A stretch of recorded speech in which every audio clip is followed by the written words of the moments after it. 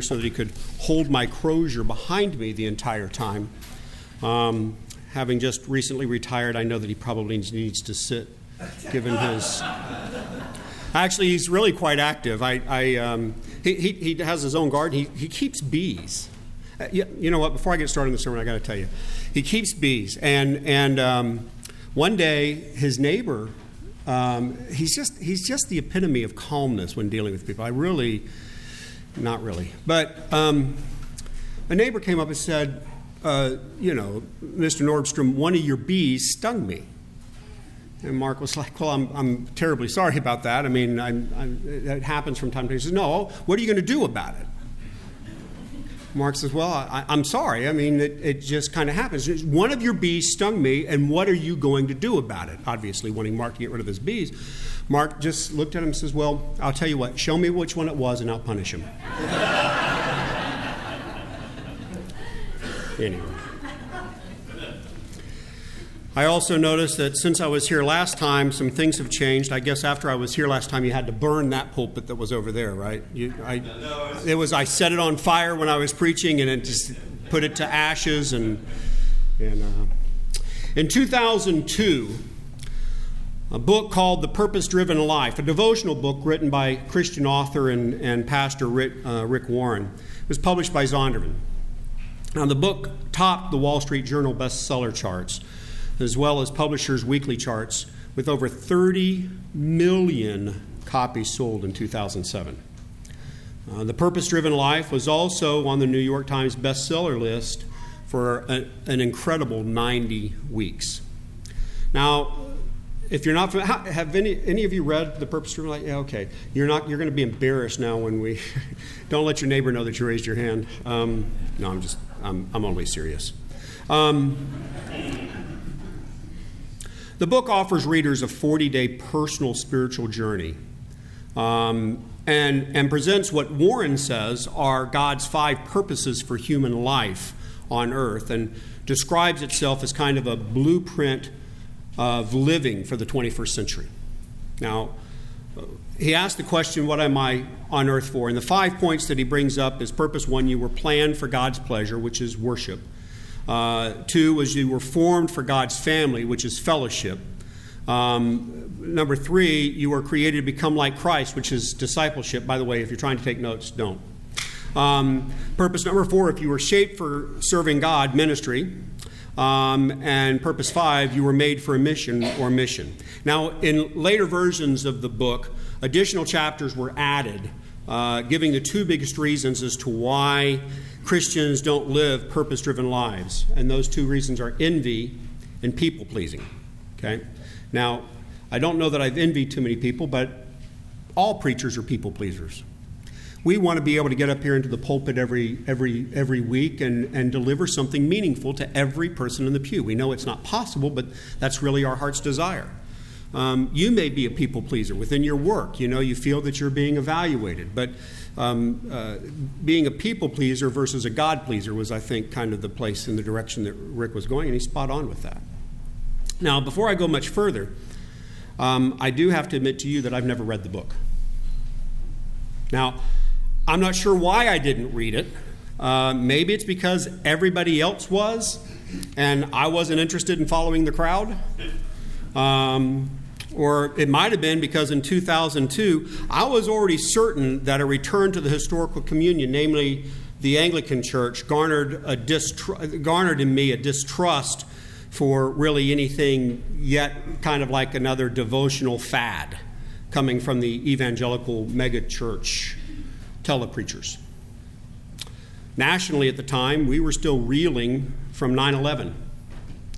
Where almost 2,996. I was going to say nearly 3,000, but it was 2,996 people died. Over 6,000 seriously injured.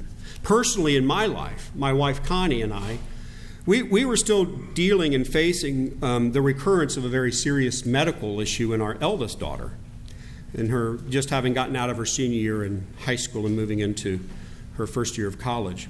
So perhaps at that time I had every confidence that I knew my life had purpose, to be a husband, to my wife, to be a father to my daughters, to be a warrior for my nations, to be a servant of God. All of that was more than enough purpose for me. Besides, as a warrior, I was pretty leery. And I know we've got some warriors here this morning, and so they're going to appreciate this. I'm pretty leery of anything that appears to be dumb, different, or dangerous. I'd seen enough mega televangelists that I knew I just really didn't want to taste time listening to this one telling me answers about my life when I didn't really have questions. And quite frankly, in the case of Rick Warren, he just seemed a bit too comfortable in the limelight for my taste. Now, I have met him since. I don't like all the things that he does. But there's no question that his heart is set on God. So don't anyone walk away from here thinking I'm criticizing Rick Warren.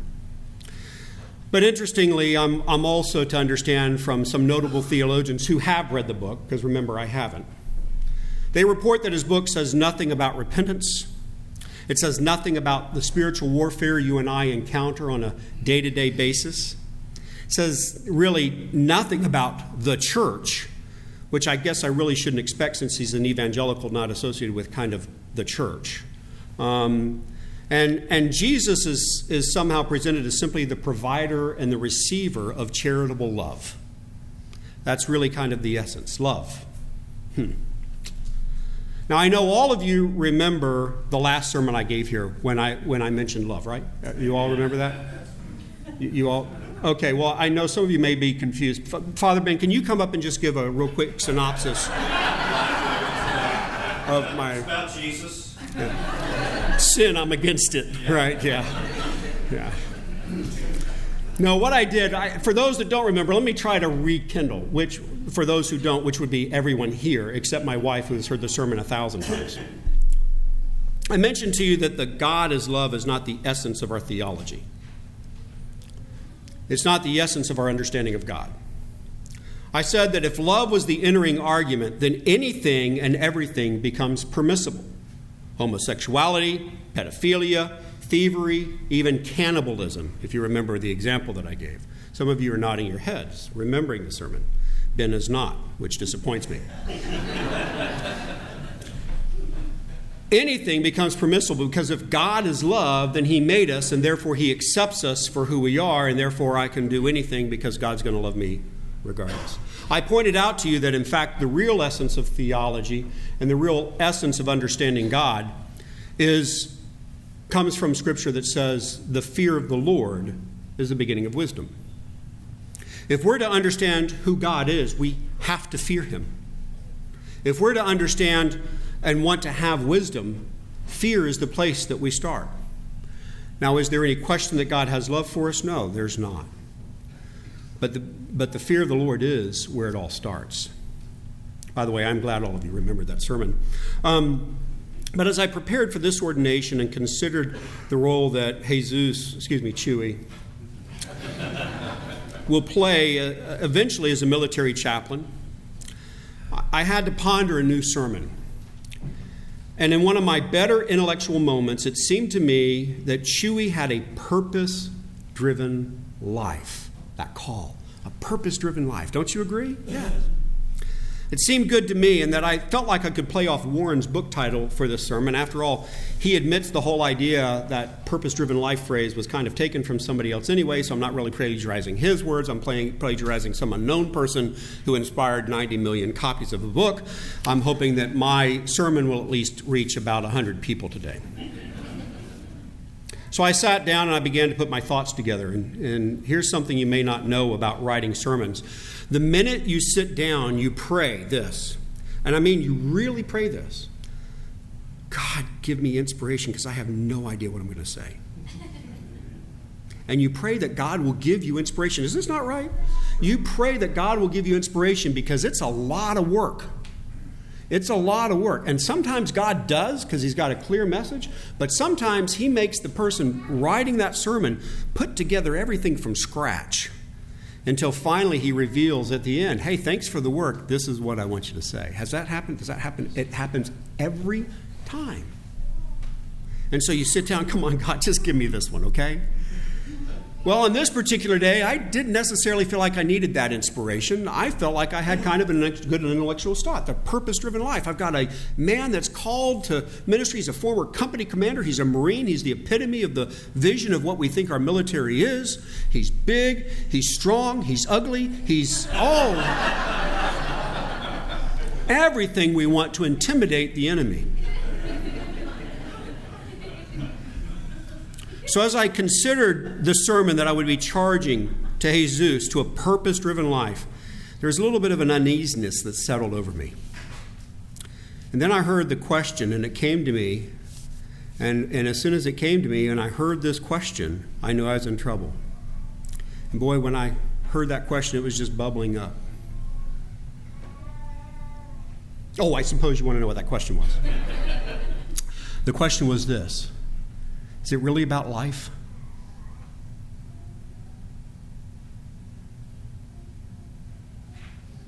Is it really about life?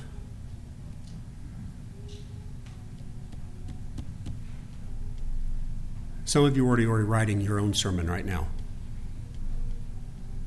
Is everything that I'm going through in this place, is that what this is all about? The Holy Spirit said, is it really about life? And I answered immediately, well, no, but it is about his role in life. And then I heard the question again, Derek, is it really about life? I thought a moment. I said, well, no, it's about the gospel. It's about the gospel message that comes out of his life. I'm still trying to talk God into letting me do the sermon about the purpose-driven life for Jesus. Well, obviously, I didn't know the right answer because I heard the voice again. Is it really about life? And in total frustration, I'm in my office. If anybody had been around, they would have thought I was mad. And I shouted out, no! It's about Jesus' death and resurrection. And satisfied that I'd finally come to the conclusion the Holy Spirit wanted me to come to, I sat down and heard the question. Is it really about life? Wait a minute, didn't I just give you a good enough answer?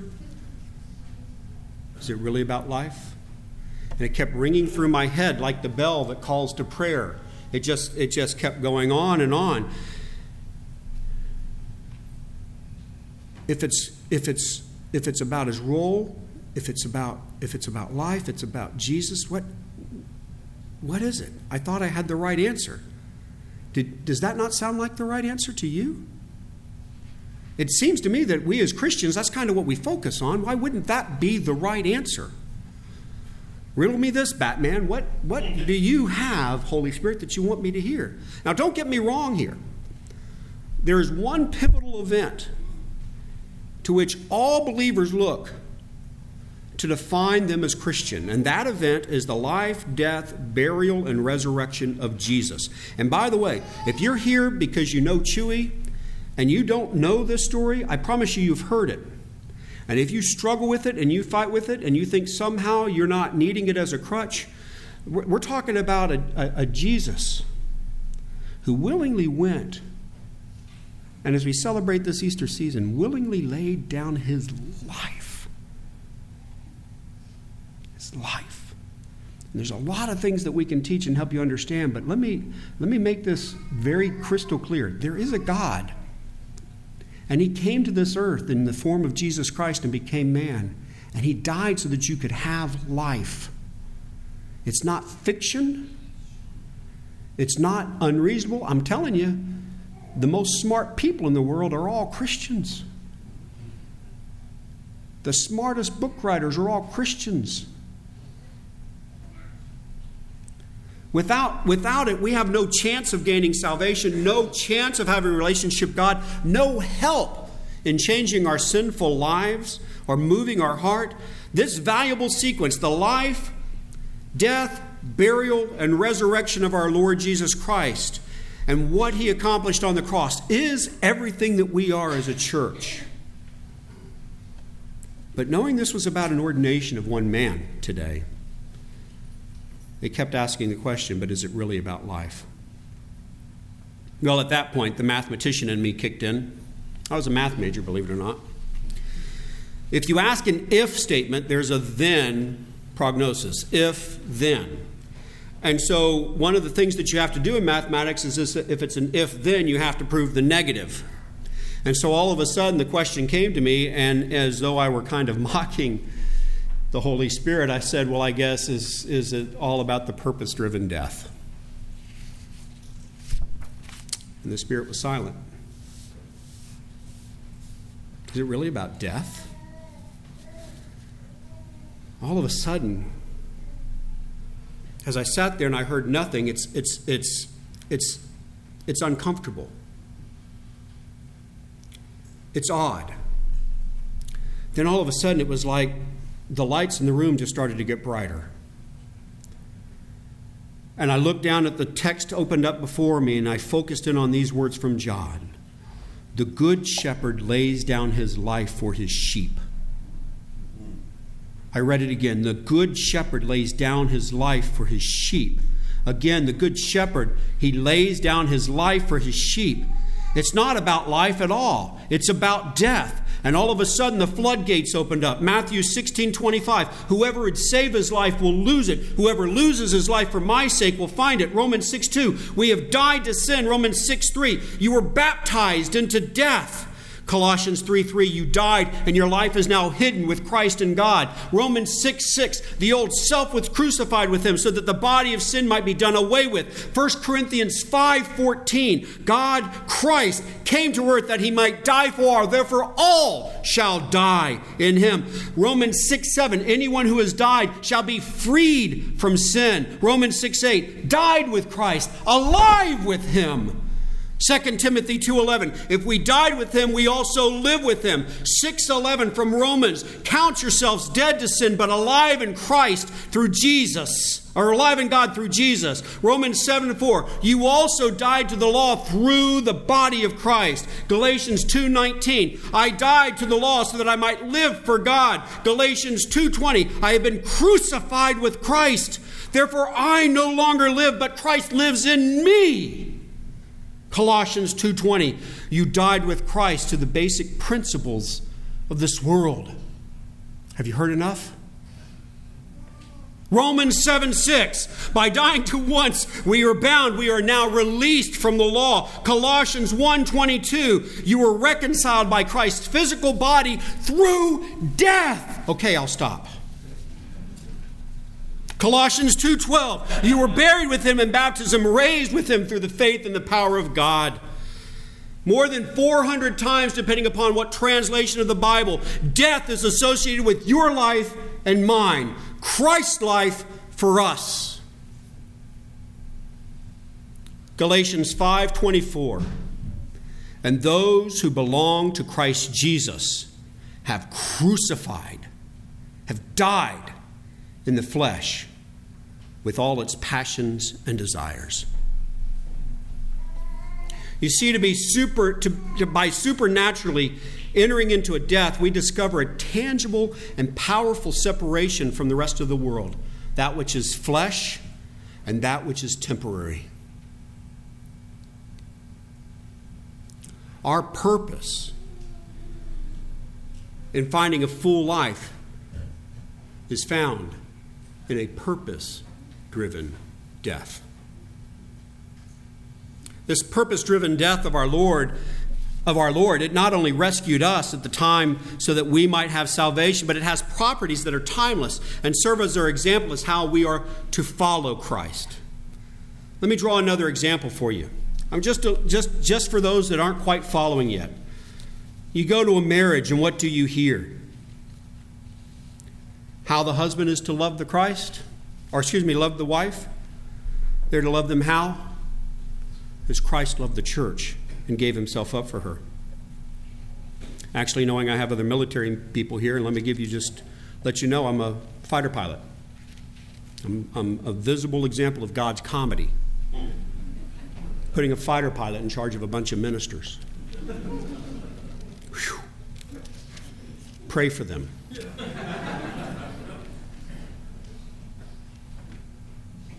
You may not know this, but I spent 27, almost 28 years in the military.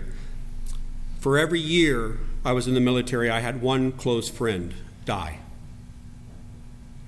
The first was Ken Kublins, my classmate, who with his IP, Todd DeHaan, who had become a friend. He was my IP on October 7th, 1984 at 1:08 in the afternoon, slamming into a farmer's field as I and my wife watched. You see, we were all outside seeing it happen. That's not supposed to happen. It didn't happen during any of the times I practiced this sermon, I promise you. You can ask my wife and family. I don't do very well on Veterans Day. I really don't do well on Memorial Day or July 4th. In fact, Connie has always been very careful to make sure that no one tries to plan anything for me or around me. And she always tries to be a little more attentive for me on these days. Because on those days, I think of all the friends that I knew and the countless others that I never knew who gave their lives for something bigger than themselves. Would I have preferred they lived? Of course I would. But in the end, I have to thank God that they were willing to give their lives. Some of the lives of my friends, their deaths were simply pointless, and they're harder to reflect on than others. But for me, every death helps me understand and move to a place that is much, much deeper that I can barely touch of just what our Lord did for us in His example and what it really means. In order to have life, it takes a purpose-driven death. When we say that we have surrendered our lives to Christ, we can think of it in only two ways. We surrendered without any intention or understanding that it may mean our lives are being held accountable even in this very moment in time. I imagine if we presented the gospel in this way, come join the church so that you can be martyred this afternoon, we wouldn't have many takers. The other way you could understand it is that you surrendered your life so that you might be martyred. I have to admit, I was the former. I saw the church growing up and when I came to Christ as some sort of flowery, beautiful place where God is love. I understood what Jesus did on the cross and that I needed a Savior, but the very idea that if I'm surrendering my life and giving it to God, that it no longer mattered. It only mattered what was in me, that was Christ in me. I'm not sure I would have signed up for the gig. Perhaps this is just kind of too morbid a sermon for some of you on this day that we're celebrating a joyous occasion and bringing one of the newest priests in God's holy Catholic and Apostolic Church. And it is. This is a celebration. When anyone comes to Christ, even when it means death is inevitable, it's still a joy. And don't think for a moment it's not happening. In and around the world, we know it is going on. You know my association with the Church of Nigeria and the number of people who give up their lives daily in places where Christianity is eradicated through the slicing of a neck. But I also don't want anyone to understand that while we are celebrating this day is not about life, it's about death.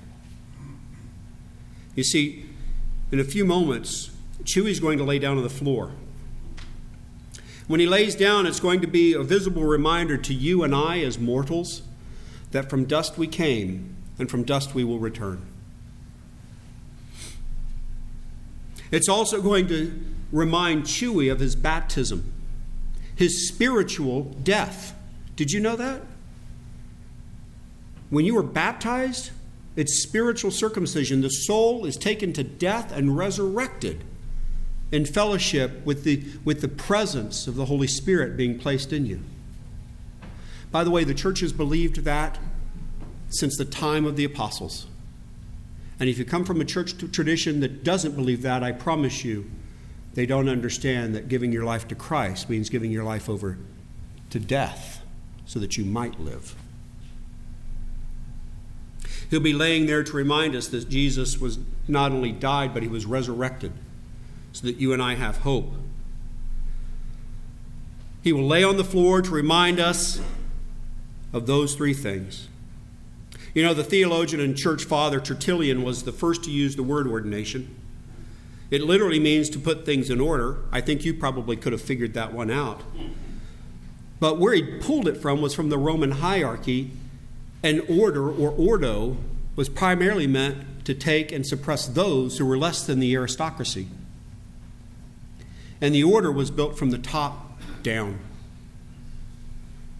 When Tertullian used the phrase, in the case of the church, to the priest, to tend the flock, he initially had this vision that he was creating a class of individual that would oversee a church body in a position of authority, but soon came to realize and write and understand that he is moving to the lowest, deadliest place of the order. What we will see here today is the full surrender of Chewy's life to Christ, being brought into Christ's death so that life can be proclaimed. To answer the call to be a priest comes at a cost. It's not easy. But the rewards are out of this world. Now, I mean no disrespect to Pastor Warren, but we can't even begin to understand life unless you and I give ourselves over to a purpose-driven death. Until we are to come to the point that we realize our lives are meaningless. As the writer of the Song of Solomon says, "Woe is me. I am undone. I am nothing." Until we understand that, until we have fully surrendered and said, "My life is not my own," you and I have no value apart from the God who made us. You and I have no place apart from His Spirit who indwells us. You and I have no life if not for the death, burial, resurrection of our Lord and Savior Jesus Christ. We must deny ourselves, take up our cross. Take up our cross. Take up our cross. Do you hear what that says? The assumption is that we have died, and we are picking it up, that death, and following Christ. Have you died? Have you turned your life over? Have you? We're going to watch Chewy do that. You're going to see death right before your very eyes. And you're going to be able to look at it and know in a few years more life is going to come out of it than we could have ever imagined. In the name of the Father, and the Son, and the Holy Spirit. Amen. The purpose of Christ's death, the purpose of our surrendering our lives even to death, the purpose of answering a call to be willing to lay down one's life. The very purpose of this life is to die with Christ so that we might live. Do we believe that? If so, let's stand and say together the Nicene Creed.